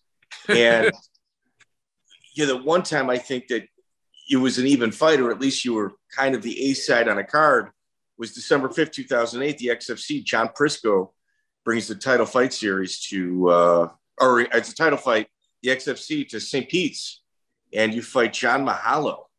Mahalo, yes. This is like, I couldn't wrap my head around this. Man, he was good. He was good too. He was tough dude. I fractured my hand. 500 fighter. Good, but tough guy. What happened in that fight? I fractured my right hand. It was hurting in the fight before that fight. It was already hurting. So it was already like in the back of my head. But in that fight, I think I landed an overhand and I hit the top of his head, and it was a complete fracture. And then on, I was like, man, I can't do nothing. I couldn't defend not to make no excuses, because look at this dude, right? I don't know if you ever heard of the notorious Nick Newell. So a friend of mine too. He only has one arm, you know, and the guy's done amazing with one arm. He's fought Gagey, he fights in Bellator. But not having that one hand and hurting, I couldn't defend the rear naked choke. And he caught me. He took that win. Man. Yeah, it was, and you're like you said, every 2 weeks you're fighting. This kind of falls into that category. It's nuts. Yeah, you're trying to pay your bills and fight. That's not an easy thing to do. Luis, the thing I learned. Go ahead. When I was attacking everybody in that era, that little era we just spoke about, I was really trying to get in UFC in that time, because I had seen people that had beat and went to UFC. Like, how the hell this dude just lost to me and he's in UFC, you know? Yeah. Jeremy May. So I said, you know what? Let me collect as many belts as I can. Maybe that will do it. And that's what I started doing, challenging every belt I could. Now, is it at this point that, I went down the same road where I'm fighting, multiple times a month. And eventually I realized that, at this level, you have to make it to where your body peaks. You peak and then you go down and you peak. And if you keep fighting multiple every 2 weeks, you can't peak. And then eventually, after a while, you go flat and you just have a performance like, I didn't perform. What happened? You can't figure it out. And you say, oh, I got to treat this like do you learn that? Do you learn, man, I can't just fight every 2 weeks? Is that, because you're destroying your body. You know what I mean? 1,000% is what went through my head. That's exactly what went through my head after the Melo fight. Okay. I said, if I had been in better shape, if I had been better rested, I would have made better choices in the fight. Yep. This fight, I'm like literally brawling out, looking for that one hitter quitter, how we call it, right? Because I know that I can't last as long. I know that I've been depleting my body for all this time. And it's in your head, man. It's in your head. You just did wait for this fight, did wait for that fight, did wait for that fight. You probably had some drinks because you're still celebrating. You're still celebrating a win. And then you're going back into training. It's like, you're not giving yourself the right. Yes, you're absolutely right. That's exactly what's in my head. And that's when I started to like really understand and write things down as far as what I need to do, how long it takes me to peak, and how long I can stay there, and how long I should take off before I can do that again. That's when I started putting all those things into perspective. Man, it's so hard because as a fighter, to me, like the main thing you have to have is your confidence. Like, feel like you can beat anybody in the world at any time, and you have to have that. And it's hard to turn down a fight. It's hard to be like, no, I can't. You offer me a fight in 2 weeks, I want to take it. I have to, you know what I mean? But it's not smart, and you got to be – it's a tough balance because you have to have that confidence if I can beat anybody in the world at any time. But at the same time, you have to be smart and let yourself beat because otherwise you're not giving yourself the best chance to perform. But you need that confidence. So I get it. It's tough, man. It's tough. It's tough, man. It's a game of levels, too, because what you get is in the early days, you're taking fights for the money. You're not thinking about that stuff. You know what I mean? Yeah. Hopefully you get yourself to a level where you can now begin to really think about that stuff. Yep. Thank God you guys did. Real quick, fellas, I have a funeral I got to go to. You guys are welcome to keep going. I got to get out of here, man. I apologize. It's been awesome talking to you, man. I got a funeral I got to go to. Hey, man, if you can't get let me know what they say about when is the next fight you coming to? You're not coming to New York, are you? When is New York? What day is it? 12th, March 12th. You're not coming out, are you? No, I'm in Peru, March 12th. Okay, well, man, I want to find out. I'm going to talk to Feldman and see. I want to find out if we're going to Peru because I'd love to go down there, man. I've always wanted to go, so hopefully we can make it down. It's going to be awesome. Hell yeah, man. And like we said afterwards, you deserve it more than anybody. He's got to do it, man. And he'd be stupid not to. Why would you not blow up the fan base down there? That's crazy if he doesn't. I mean, country, man. They're very exactly. proud. Exactly. So, hey, man, thank you, fellas. You guys keep going, and I got to go to this funeral. I'll talk to you guys later. Thanks. All right, cool. So, Miguel, this is so interesting. He fights on the very first Bellator, April 3rd, 2009. He gets into the tournament, Bellator 1 tournament, against Esteban Payan. How was your experiences at the first Bellator? Man, look, we looked at that tournament, and there was only one guy, which was the guy that ended up winning the tournament, that we said, okay, this will be the guy that we have to watch out for. But we looked at it like we were going to run over everybody else. Like Payan, the other dude, like we looked at it like with a real good confidence that we were going to take it and go to at the very least, be at the finals. Things work differently, you know. Things don't go according to how you plan, you know. So what happens? We're talking about an era where I already separated from my ex-wife. You know, I was married for 8 years, and this is an uneducated person, you know, for use of better words, right? And you know, it's my past, you know. And okay, well, now wait. You claim you were uneducated, but the way you're going about your fight career is very systematic. Like you're taking notes, you're figuring out your peak. So there's people that are ignorant, like they might be ignorant because they don't know, but you're continuing to learn. There's a big difference between those two mindsets. Yeah, so go ahead. I'm saying that uneducated was my ex-wife. Oh man, I ain't on that at all. Uneducated person where they don't really care the damage they're doing to the child as long as they're doing damage to the father. You know what I mean? And I was going through like the boiling point of that. I had already separated from her. We were together for 8 years. You know, I had been out of love for 2 years prior to that. But I grew up without my father. I don't want my son growing up without a father. But it's 2 years of unhappiness and fights. And I'm like, you know what? I'd rather not fight in front of him. You know, he's 5 years old, you know? So I said, I got to make a move. So I separated from the ex, and she did everything in her power to attack me, like for real. So that sucks. So it only happened before a fight. So the biggest tournament, this is how the conversation goes, right? I told her, look, we're going in different directions, okay? She had cheated, by the way, right? So she never worked. Like I grew up in a family where my father took care of everything. So I always did that, right? But now we're in a time where, like, I'm telling her, look, you go to school or go work out, you know? Yeah, be better. Train your body or train your brain, you know? Let's do something. And I wanted to grow out of my childish ways too, you know, because I wasn't the easiest guy either. But she didn't want to grow with me. So I made a decision saying, you know what, let me make my move. And she ended up making her move, and she ended up making a different move where she cheated and whatnot. Okay, no problem. Because what I told her was, look, the tournament is people that are 100% focused only on training. I can't be like in the middle of fights and working. I want to be able to train 100% like they're training. And I didn't have no sponsors back then, you know? So what I said, what was the price? Was it like $100,000 or something? $175,000 for the 3 fights. $175,000. Okay. So I told her, look, let's do this. I'm gonna move in with my brother. You move in with your mom, because at least was already over, right? You move in with your parents. I'm gonna move in with my brother. There's only a 3-month camp. That's it. It's 3 months. We're looking at $175,000. I'm gonna buy you an apartment, and I'll buy myself an apartment. Like, I'm splitting the money with you 50-50. You know, I'm gonna give you half of it to buy an apartment because you're gonna be living with my son, and I'm gonna give myself an apartment. That was the deal.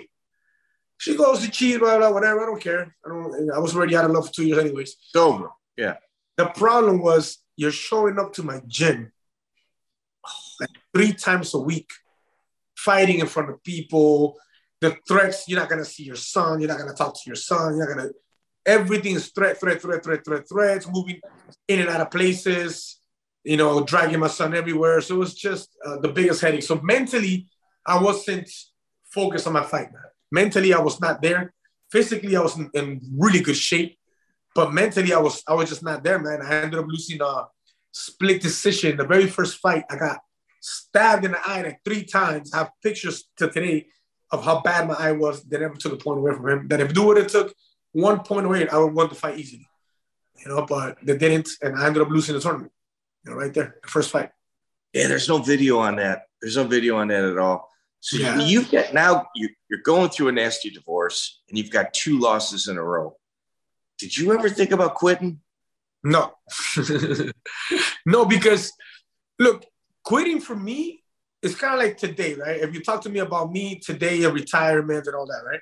I understand I'm running against the clock. I've been running against the clock for the last 10 years. You know, in the MMA world and fighting, you know, 40s, even 30s is already a little heavy. But running against time right now, right? And if I'm in fights where I'm being outstriked, I'm being hurt, I'm coming out damaged, then I could understand the talk about quitting or even thinking about retirement and stuff like that.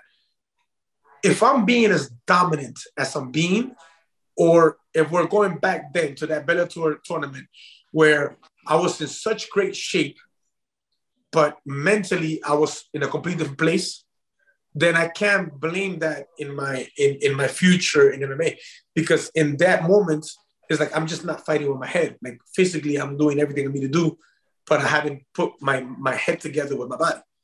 You know, so there was no thoughts of me quitting back then, even though I was, you know, suffering those big losses. You know, because to me it was big. It was my first 175,000, man, in 3 fights. You know, that would have been really good money back then.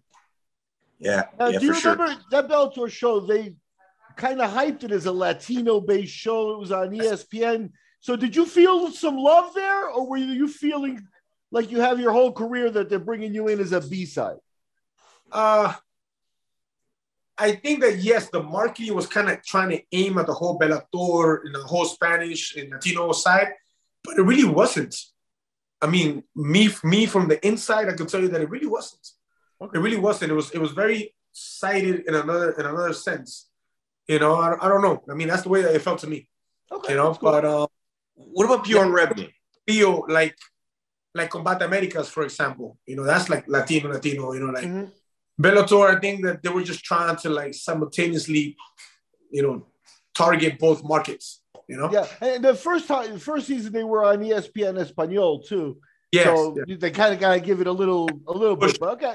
Yeah, but at the end of the day, I don't think it was very much like a Latino organization like that. I never really saw it like that. I agree with you. How was your relationship with Bjorn Rebney? Bjorn Rebney. I never really. I mean, I spoke to him maybe once or twice. We didn't have because back then I was being managed. The way that I got into the tournament, I was being managed by a manager I never even met in person. Thanks to him, though, he got me in the tournament. But it was really because of Minotauro Nogueira. Minotauro Nogueira put in the work for me to get in the tournament. He's the one that made a call because in that time we were Team Nogueira. So MMA Masters, which was the first MMA team that I came out of, MMA Masters, before MMA Masters, it was called Team Nogueira. So it was Mestre Cesar, the striking coach, Sensei Daniel, which is an old training partner of Minotauro Nogueira, old friend and competitor. They had opened Team Nogueira in Brickell. And there was talks that Anderson Silva was going to be a part of it too. So he even came, Anderson Silva came, the Nogueira brothers were there. But then you would only see the Nogueira brothers like once every 6 months. And Sensei Daniel was doing all the work with Mestre Cesar. So they decided to part ways from Team Nogueira. And they did, though, because they were doing all the work on their own. So then they came up with the name MMA Masters. And that's where MMA Masters started from. Yeah, Cesar Carmelo. Yeah. Brilliant mind. Brilliant MMA mind. So you go back to, man, this is one of the hardest things. You go back, Bellator 6, May 8th, 2009. You fight in Texas against like a local hero, Nick Gonzalez. He's over at Paradigm Brazilian Jiu-Jitsu, the Ghost. He is a monster ticket seller. They were definitely bringing me in thinking I'm going to just lose to this guy, Dude, for sure. Yeah. Rude awakening, because that was a nice knockout. Yeah. And Nick is tough as nails, too. I have a ton of respect for him. Yes. Super cool guy. I saw him not too long ago. I saw him like about in a that fight. I saw him. Doesn't he have his own gym now? I'm not sure, but I remember coming to talk to me, saying what's up, and wanting to come into bare knuckle. I thought, I'll put in a word for you, man. I mentioned it today. I don't know what the route is on picking up fighters right now. So you're sticking with Bellator, June 19, 2009. Hopefully it's a decent payday. Troy Gerhardt is your next opponent. He's 5-0, 4 KOs. 3 of the 4 of them are within the first 2 minutes. I think he's a Rob Kahn student out of Gracie, Tampa. Yeah. Real Gracie. strong wrestler, which is kind of your weak point. So once again, they're bringing you in as a B-side. Yes. Bellator, look, I remember Bellator. That's why I don't have the best memories out of Bellator. I remember every single fight was like, I don't want to say a setup because I'm not no victim either, but it was, in fighting, it was tilted. You have those edges, that edge was never on my side. It was always against me. Yeah. So do you remember that fight? Yeah, I remember the fight clearly. That was good. That was good, man, but we got him. Yeah. You win a decision against Troy. They actually press released Troy coming into their organization. They couldn't believe they found a guy at the Bellator open tryouts. Out of everybody, he's our only signing. We'll give him Palomino. So you're constantly like the spoiler. Yeah. Why is that? Like in your head, like you've got to be doing the math on this. I think it was a combination of not being represented properly. I didn't have a team. Like I didn't have a recognized team. My team was just being built. I didn't have a recognized management. It was I was kind of like a one-man show in a sense. Where there was nothing behind me that made people talk like other than my fighting style. And I come to fight. I come to swing. And I really didn't care what happened, if you took me down or not, because I was very confident with my jiu-jitsu. Like, if you notice, I only suffered 3 submissions, and that was it. I never got submitted again because that last submission, I promised myself I'd never tap out again. That was a Peruvian necktie in Bellator. That was horrible. Yeah. Did you have did you have any relationship with Bellator matchmaker Matt Stansel? No, I don't even remember the name, to be honest. It's probably why you're being brought in as a B-side. we got a couple more, and we'll let you go. Jonathan Brookins, future Tough 12 winner, G-Force MMA. He's 9-3. After one more fight, he makes the Ultimate Fighter house and obviously wins it. Not an easy one. Yeah. Man, that guy was good. And I remember him coming to tell me after the fight, like, man, you don't understand how scared I was for this fight. he told me the truth, right? How scared he was of me, right? I got a little cocky with him. I knocked him down. Like, if you see the video, when I knocked him down, he literally like face plants. Like, both his arms go to the side and his face lands like right between his legs. And it looked like he was turned off completely. And I did the mistake of, I always go for the kill. I hit him again and I woke him up. So I knocked him out clean. Boom, he hits the floor like this. Blah, arms open. And when I go to finish him off and I hit him again, he kind of like wakes up and grabs onto my leg and survives. And he makes it to the next round. So now I'm like, I had a real problem with overconfidence. That was like one of my biggest problems. I get overconfident with things. I wouldn't necessarily get cocky, but I would get overconfident, like nothing can happen to me, And that was my mistake. Like I got into a scramble with him, and he with his lanky, long-ass arms, skinny, long-ass arms, I don't know how the hell, man. He got behind my back, sunking a real nigga choke, and that was it for me. He took that fight. Yeah, not easy. When I'm going through your career, I'm looking at points where, he's one fight away. He's one fight away. And then you run into a Mahalo, or you run into, at this point, Jonathan Brookins. But it's not a bad loss because Jonathan Brookins did great things shortly thereafter. Rafael Diaz, American Top Team.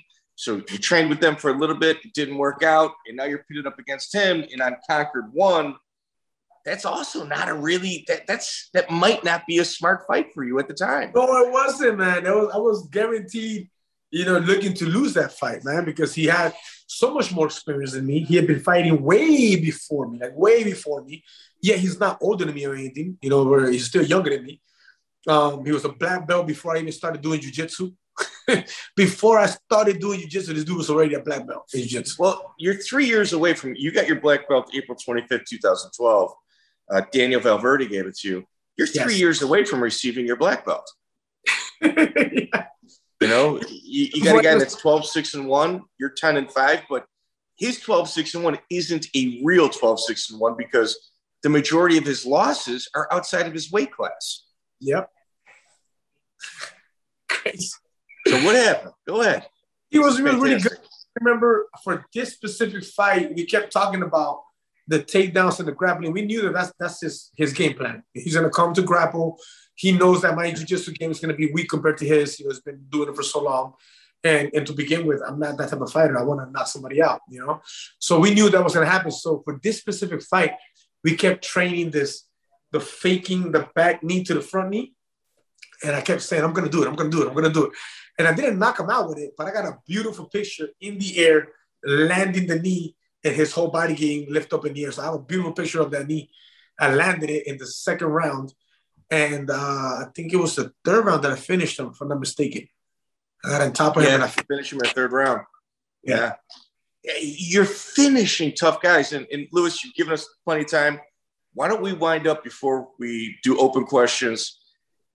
Jorge Masvidal is doing backyard fights. He's got a huge reputation. Somebody obviously not afraid to scrap. Not afraid to scrap. You guys meet in probably the biggest fight in Miami versus Miami history. Yeah, 100%. I mean, two huge ticket sellers. Yeah, AAA Arena. He had just came back from Japan, and the way that this whole fight got set up, he was talking shit. he was in a club in a VIP section. Next to him, it was Glenn Rice. So G-Force is Glenn Rice's organization. And Glenn Rice was working with Tito. Tito was a promoter. So they're talking to George, blah, blah. This is the story that I heard, right? Supposedly, his contract in Japan is over. He's going to UFC now, right? And Tito's talking about blah, blah, blah. This, we have a show coming up, blah, blah. And Masvidal was talking about, I want to do a show in my hometown before I go to UFC. So he wanted to do a show for the fans here before he goes to UFC. So, okay, so we got Palomino, blah, blah, blah. They're like, Palomino un tira piedra. Like talking, I'm a rock thrower that have no technique, that that he's fought in front of thousands of people, and I fought in front of hundreds of people, and I'm talking all this crap, right? And people say, okay, even more so, isn't it an easy fight for you? We can set up this fight, you know? And that day, I think it was Hector Lombardo's main event. We were called main event. And he comes into the weigh-ins at 163 pounds. He was 8 pounds over, man. You know, 8 pounds over. So they give you 2 hours to cut the weight, right? The dude is walking by me with a water bottle, just drinking water, like, fuck you, I'm not fighting. You know, like, it's like the commissioner passed right after him. And I tell the commissioner, look at this guy, man. I haven't even drank a sip of water. I already made weight at 155.0. He's 160, he's 8 pounds over, and he's not even trying to lose the weight. He's just drinking water in front of me because he was saying he's not going to fight me. He didn't want to fight me. He didn't want to fight. So now he caught himself in the fight, but he didn't want to take the fight. So the commissioner said, look, we're going to make an example out of him. I know that he thinks he's a star, but if he does, because he was saying that he was not going to pay me for the overweight, right? So the commissioner said, look, it's either he pays you a percentage for being overweight or we suspend him for a year. So his whole thing about going to UFC was not going to happen that year. So then now he's pressure, right? So then the commission comes to me like an hour later and he tells me, look, we have one more problem. By contract, by deal, by the state Florida commission, if he's 8 pounds, there's no fight. So you can't be more than 6 pounds over. So he said, look, the only thing that you can do is you can give him 2 pounds for free, but we have to change the contract, give him 2 pounds for free, where it gives us only 6 pounds over, where now we can force him to take the fight or suspend him if he doesn't take the fight. Said, but don't worry about it because you're still going to have 6 pounds to negotiate.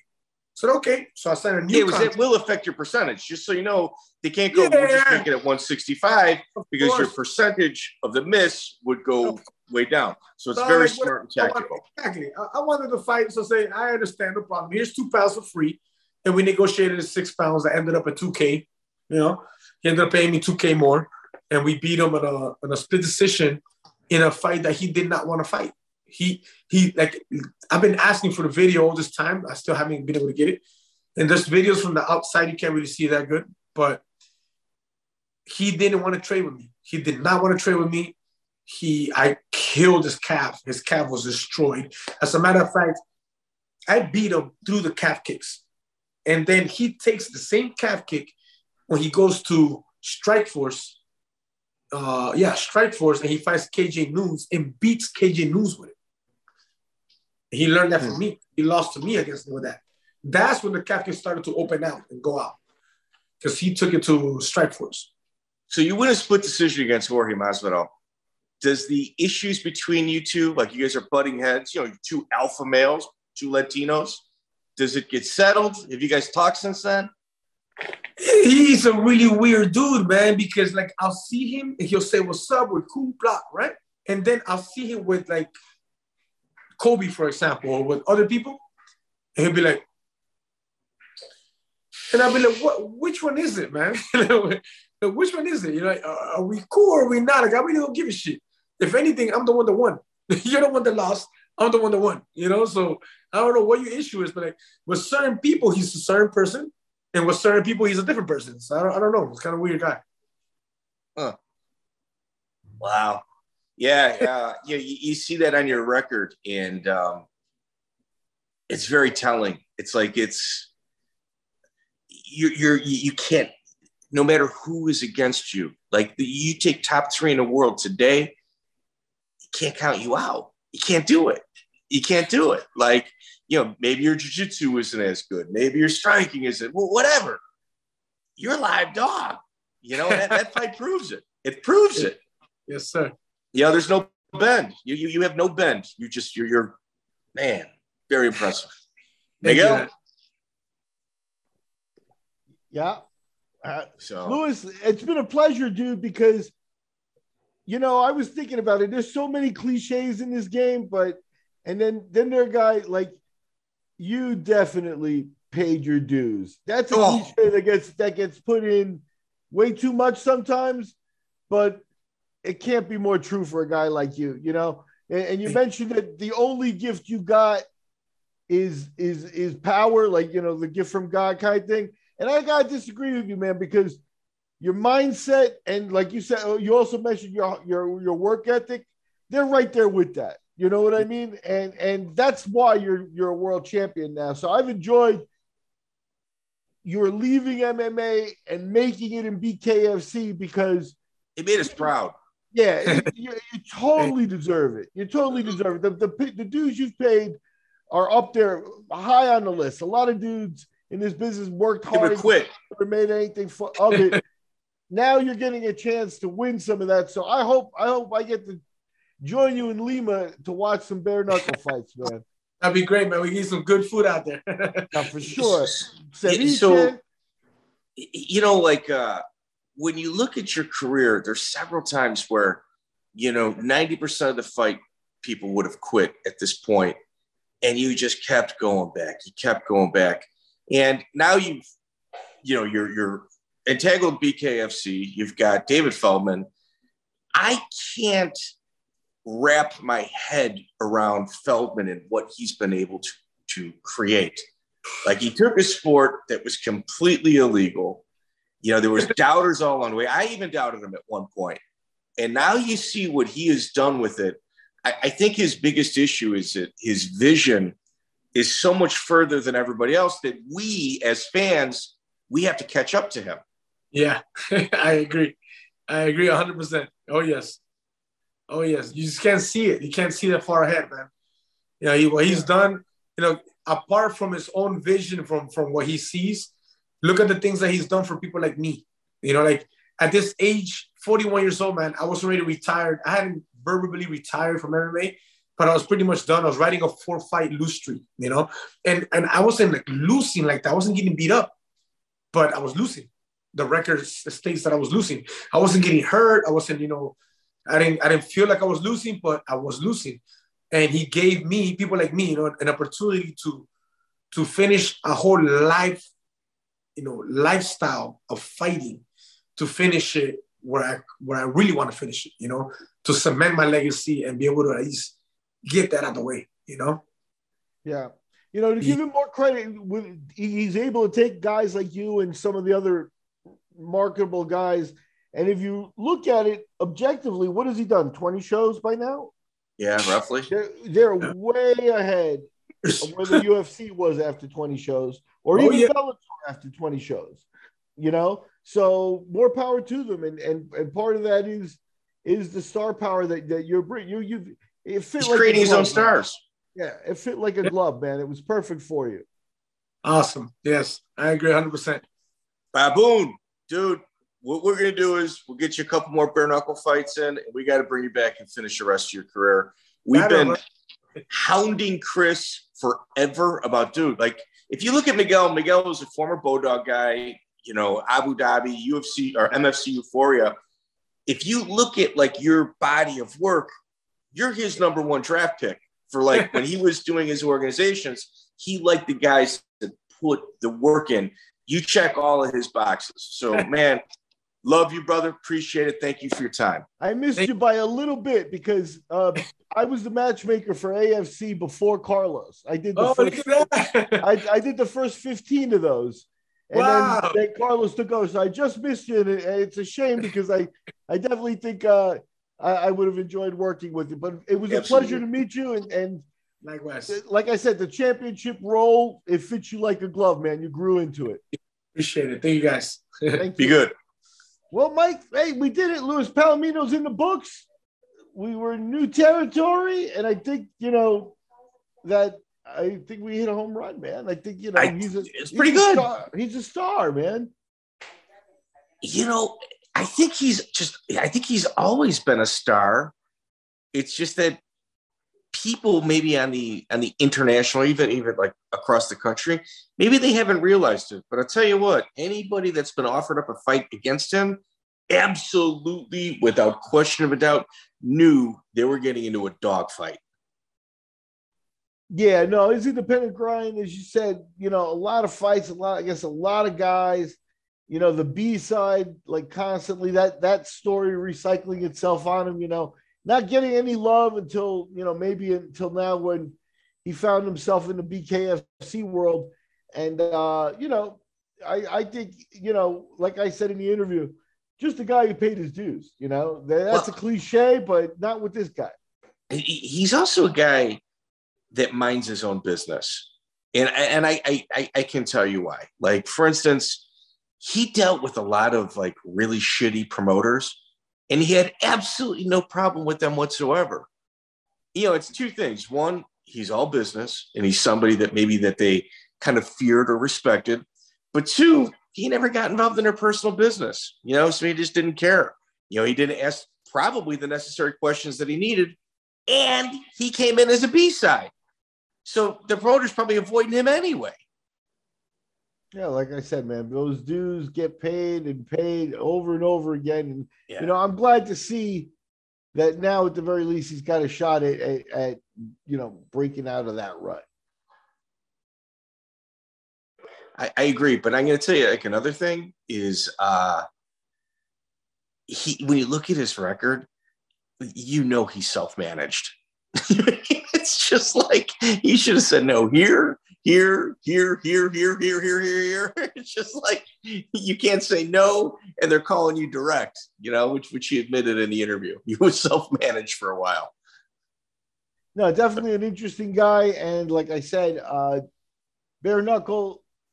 Has a guy that I think is growing right into his position there, and definitely a good interview, definitely a good slice of life in that one. So thank you very much, Luis.